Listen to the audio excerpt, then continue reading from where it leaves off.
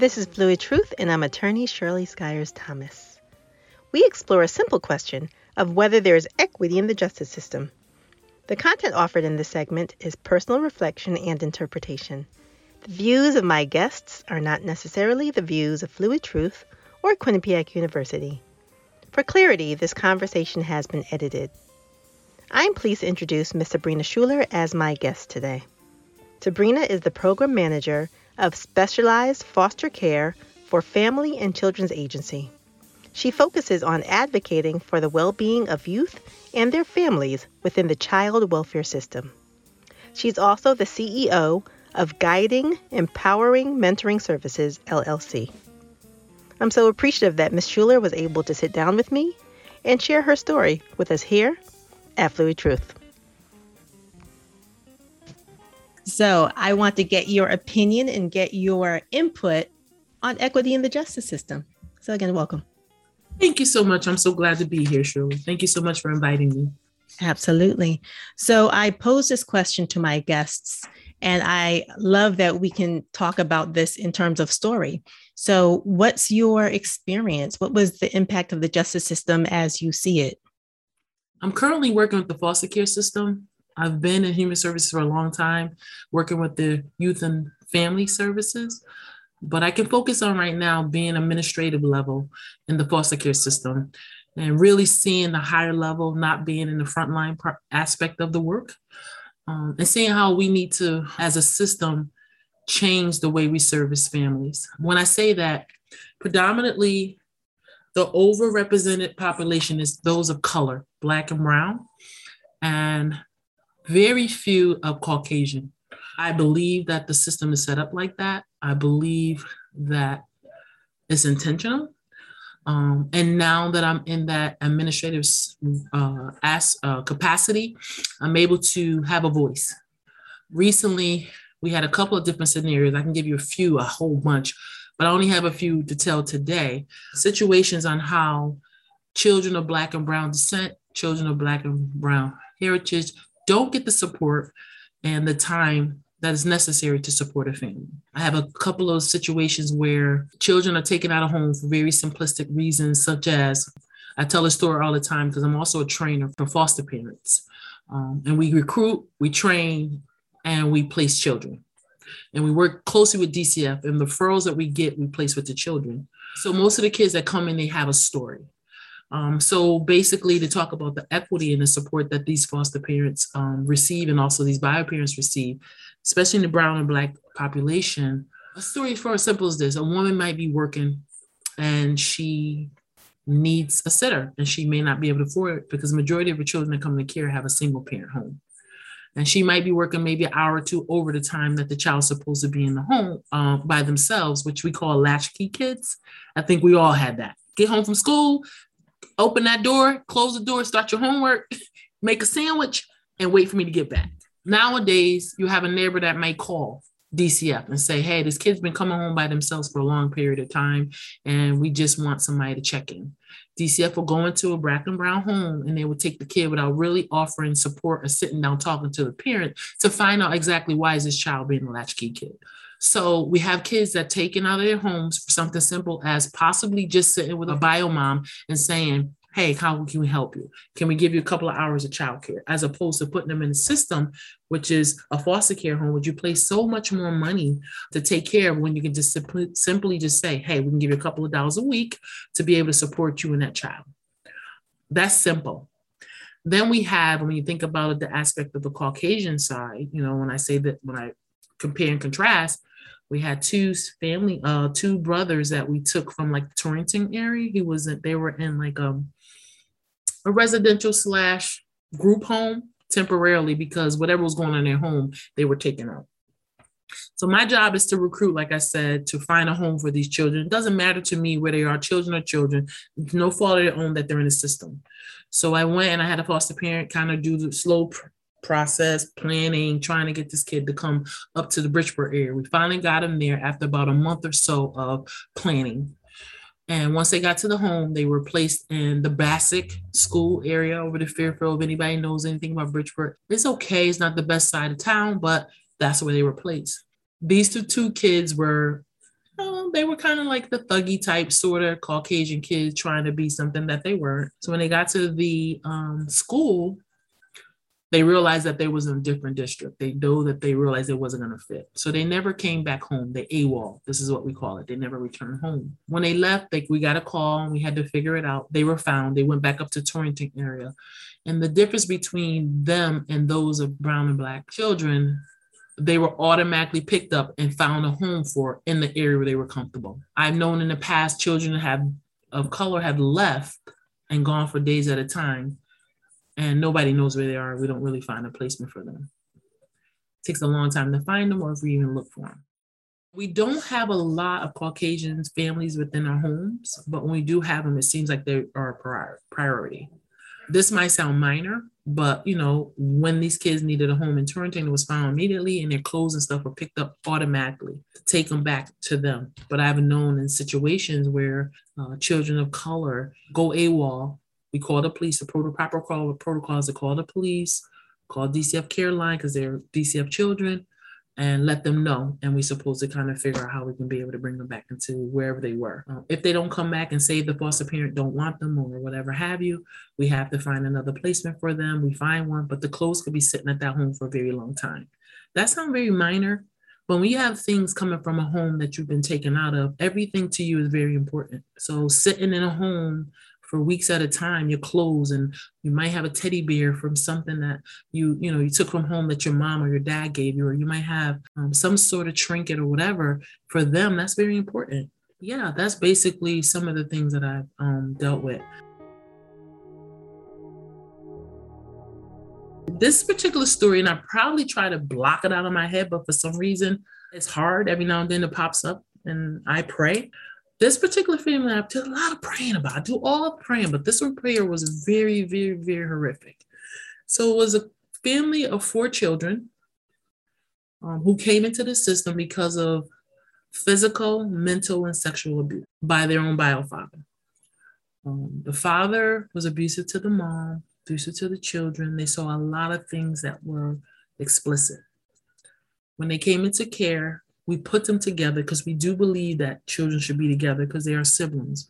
Unfortunately, because of the level of trauma that they endured, they were basically perpetrating on each other, abusing each other. So we had to separate them. We separate them. 2 went separate homes, and then we kept the 2 youngest together. They started together, but it was just too much for that particular foster home. When we separated them, the oldest one had already begun to program his mind to think a lot like his father. So for him, it was very hush, hush. What goes in a home stays in a home. There was another brother that was very abused because he knew the things that were going on were wrong. He just couldn't get with it. He would make comments and things of that nature. And because of it, he had a lot of bruises and wounds and things of that nature. The other 2 were the younger 2, but we had to keep them separate because the daughter, which was the only girl, was violated, and she would go at night and possibly try to interact with her brother in a sexual aspect. So we had to separate them, but we had to really do a lot of supervised visit, a lot of planning, things of that nature. So finally, the father was arrested, went to jail. Thank God, got some help. I really believe the jail was important, but also rehabilitation is important too. The mom she received some support, some counseling, things of that nature. Long story short, after a year or so, maybe less, don't quote me on the years or whatever, at the time, the kids were unified with the family. We were very hesitant. We wasn't really in agreement with it, but the system felt like that they can go back. When they returned, mom took them back, but the case was closed. We really wanted to continue to support this family. Now, again, I don't know once they closed with us that they didn't receive support. But one of the kids, the one that was really true to his heart and soul that it was wrong, he still stayed connected with the foster parent that he was with. He still realized that home was a safe place for him, and he felt like he could speak to that foster mom and continue to receive verbal support and direction and things of that nature.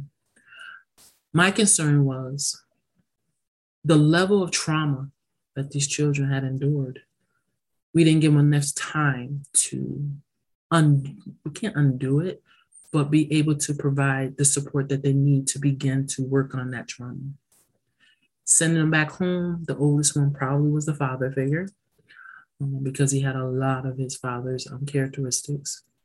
The other one that knew it was wrong, he started getting involved in the community with gangs and things of that nature, trying to find a family that he felt he could fit in.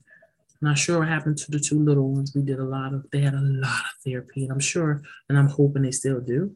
But what I'm saying to you and, to what we fight for is closing it and not continue to work. And again, I don't know once they close with us what the system did, but I just felt like it was just a short notice. And because the dad was arrested does not mean that the effects of the abuse and the all different types of abuse, emotional, physical, sexual, whatever, wasn't still raw, because you're going back to a place where that's where it happened. And you still have a mom that's still dealing with some of that stuff. So when I say that, tell you that story, I'm not saying it to like backlash or nobody or anything like that. Those are some of the things that's concerning, because there's a lot to be had when you come in the system. You come in the system and receive the support you need. And we get a lot of support, don't get me wrong. But that level of abuse needs a lot of support, a lot of aftercare, a lot of follow-up, a lot of things that these kids were used to. Being able to maybe have the foster parents be a participant in some of that stuff because they built a relationship with those foster parents where they felt was probably safe for them. Being able to have that connection with bio mom and saying, these are the things that we did with your kids and so on and so forth. So with that story, it was horrific. I still struggle with it when I'm talking about it. And I just pray that, even in midst of transition, because I'm all about family connection, reunification. I'm all about that. I think that's important. But sometimes I feel like we move too quick and we don't provide the adequate support. Is that a function, in your opinion, of the system, or is that a function of individual agencies? So if we could consider a system as like this overarching gathering of policies and procedures and laws and all of the like, do you think it's a function of this overarching system, or do you think it's a function of independent agencies? That's a very good question. I would say it's a collaborative too, the both. I think the system has to move in the direction they need to go.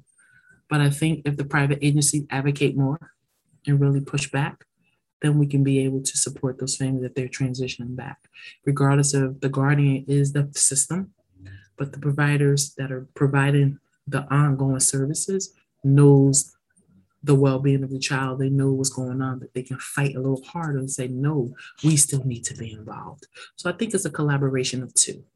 That makes a lot of sense to me. And as we're having this conversation, I'm really catching the relevance, because again, when I talk about the systems of equity and the justice system, and whether there's equity in the justice system, I'm talking about what's the impact to all these different facets. And I've had a bunch of different conversations. So I'm glad to have this conversation with you that says, what's the impact to the children?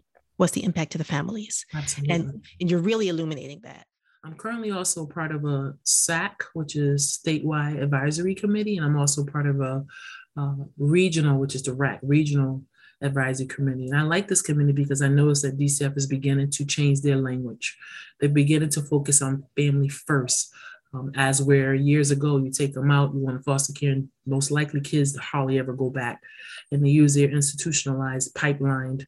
A lot of kids are placed in foster care, but then transition to other places like prison and other places like with this human traffic so prevalent, things of that nature. So what we do in those particular committees is we talk about how we can support foster parents, how we can support bio parents, particularly bio parents now, taking kids, sitting down, having those conversations like I told you with the latchkey kid, and talk to the parents, say what it is that we need. Family first. How can we help you? Is it too difficult? Do you have a family member that can take the child, as opposed to just basically taking them out? Assessing whether or not the tolerance level that we have for them, whether we take them out or just basically add the supports or resources within the home to be able to keep families together. So I'm very excited about that new transition. We have a great DCF commissioner who's been with DCF for many, many years, from frontline work to now she's the commissioner.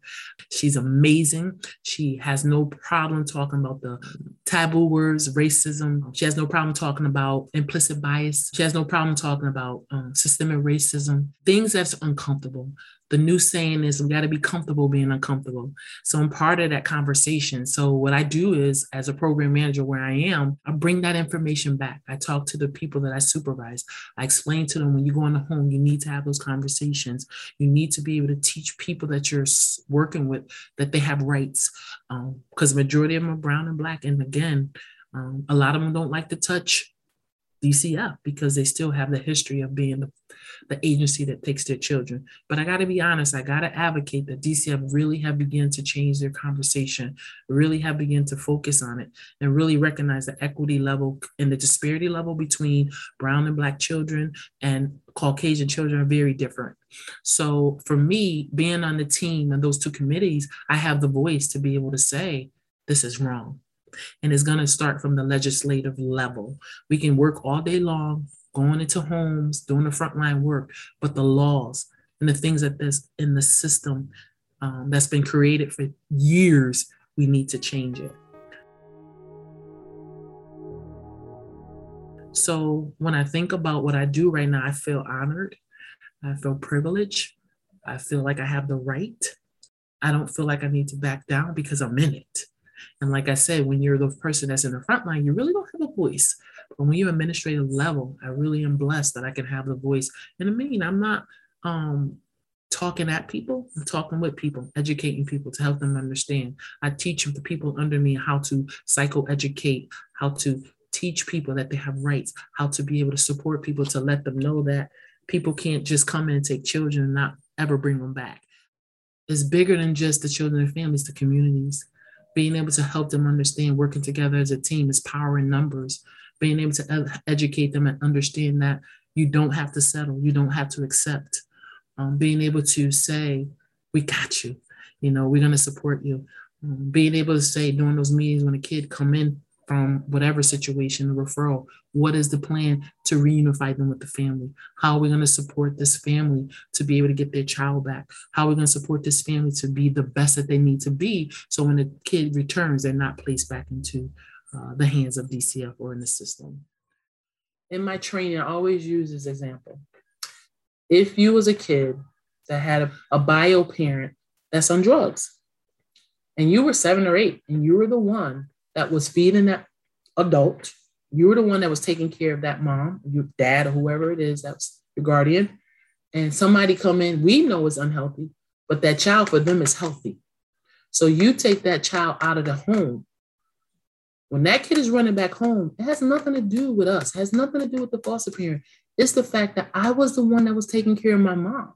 I need to go back and I need to check on my mom to make sure that she's eating. I need to know if she has a needle in her arm from drugs, that I take it out and throw it away. I need to know that my siblings are okay because I was the one taking care of them. It's so much deeper than being defiant. It's so much deeper than being disobedient. It's so much deeper than taking it personal. There's a lot of issues within our children that people don't understand. When you first take a child out of any type of home setting, regardless of we feel it's unhealthy or healthy, that's their healthy. That's their norm. And so teaching those that are involved, like the police officers, us as social workers, oh, he just bad or she just bad. No, I'm acting up enough because maybe you'll take me back home. So really understanding the system. And that's what I desire. And that's what my voice is, to really talk about and really help others understand that. Because I have 2 children too that suffered from a single parent home, and my daughter had behavior issues, very angry. My son has special needs. I didn't have nobody to help me advocate. I fought for them on my own. I educate myself the best I could. I didn't have the knowledge when I could go into the school system and say and fight for my daughter. She got suspended. That's what they said. Even though I knew that I probably could fight for them, but I didn't understand it. Being a single mom, trying to work, trying to hold the household down, trying to be a disciplinary, trying to be nurturing, trying to be the breadwinner, trying to make sure they have food on their table, trying to be the teacher when they had homework, trying to be all those things that I need to be as a one person. I get it. So now that I have the knowledge and the understanding, I'm going to educate others. What are you looking to do right now? You have your own company. Where's your focal point? My business is called GEMS, Guide and Empower Mentoring Service, and that's what I look to do. I contract with DCF. I receive referrals to support children that need that extra support as a mentor, therapeutically, struggling in the home, and we're trying to keep them with the bio parent. And my job is to sit down with this child and figure out what's going on, and then go back and talk to the parent and say, hey, I think this child needs extra curriculum. I think this child needs counseling. I think this child is struggling because, they may have disclosed something because they can trust me. I also do supervised visits. I sit with families and I sit with them with their kids that are in the transition phase of reunification, and I observe.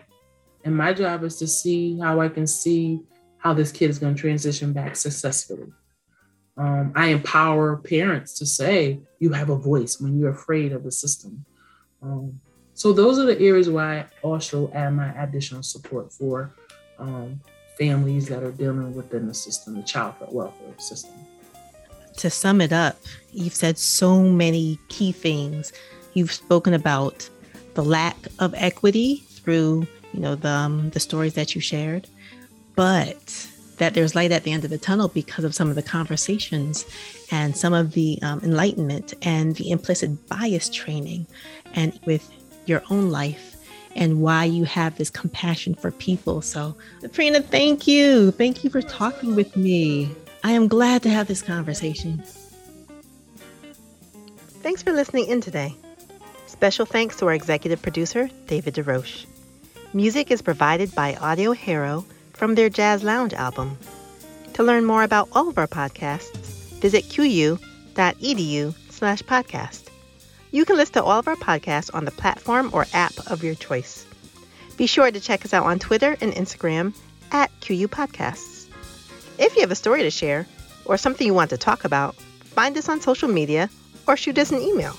That address is qupodcast@qu.edu. On the next show, I'll be sitting down with Dr. Larry Wilner, practicing physician. All right, that's it for today. Till next time.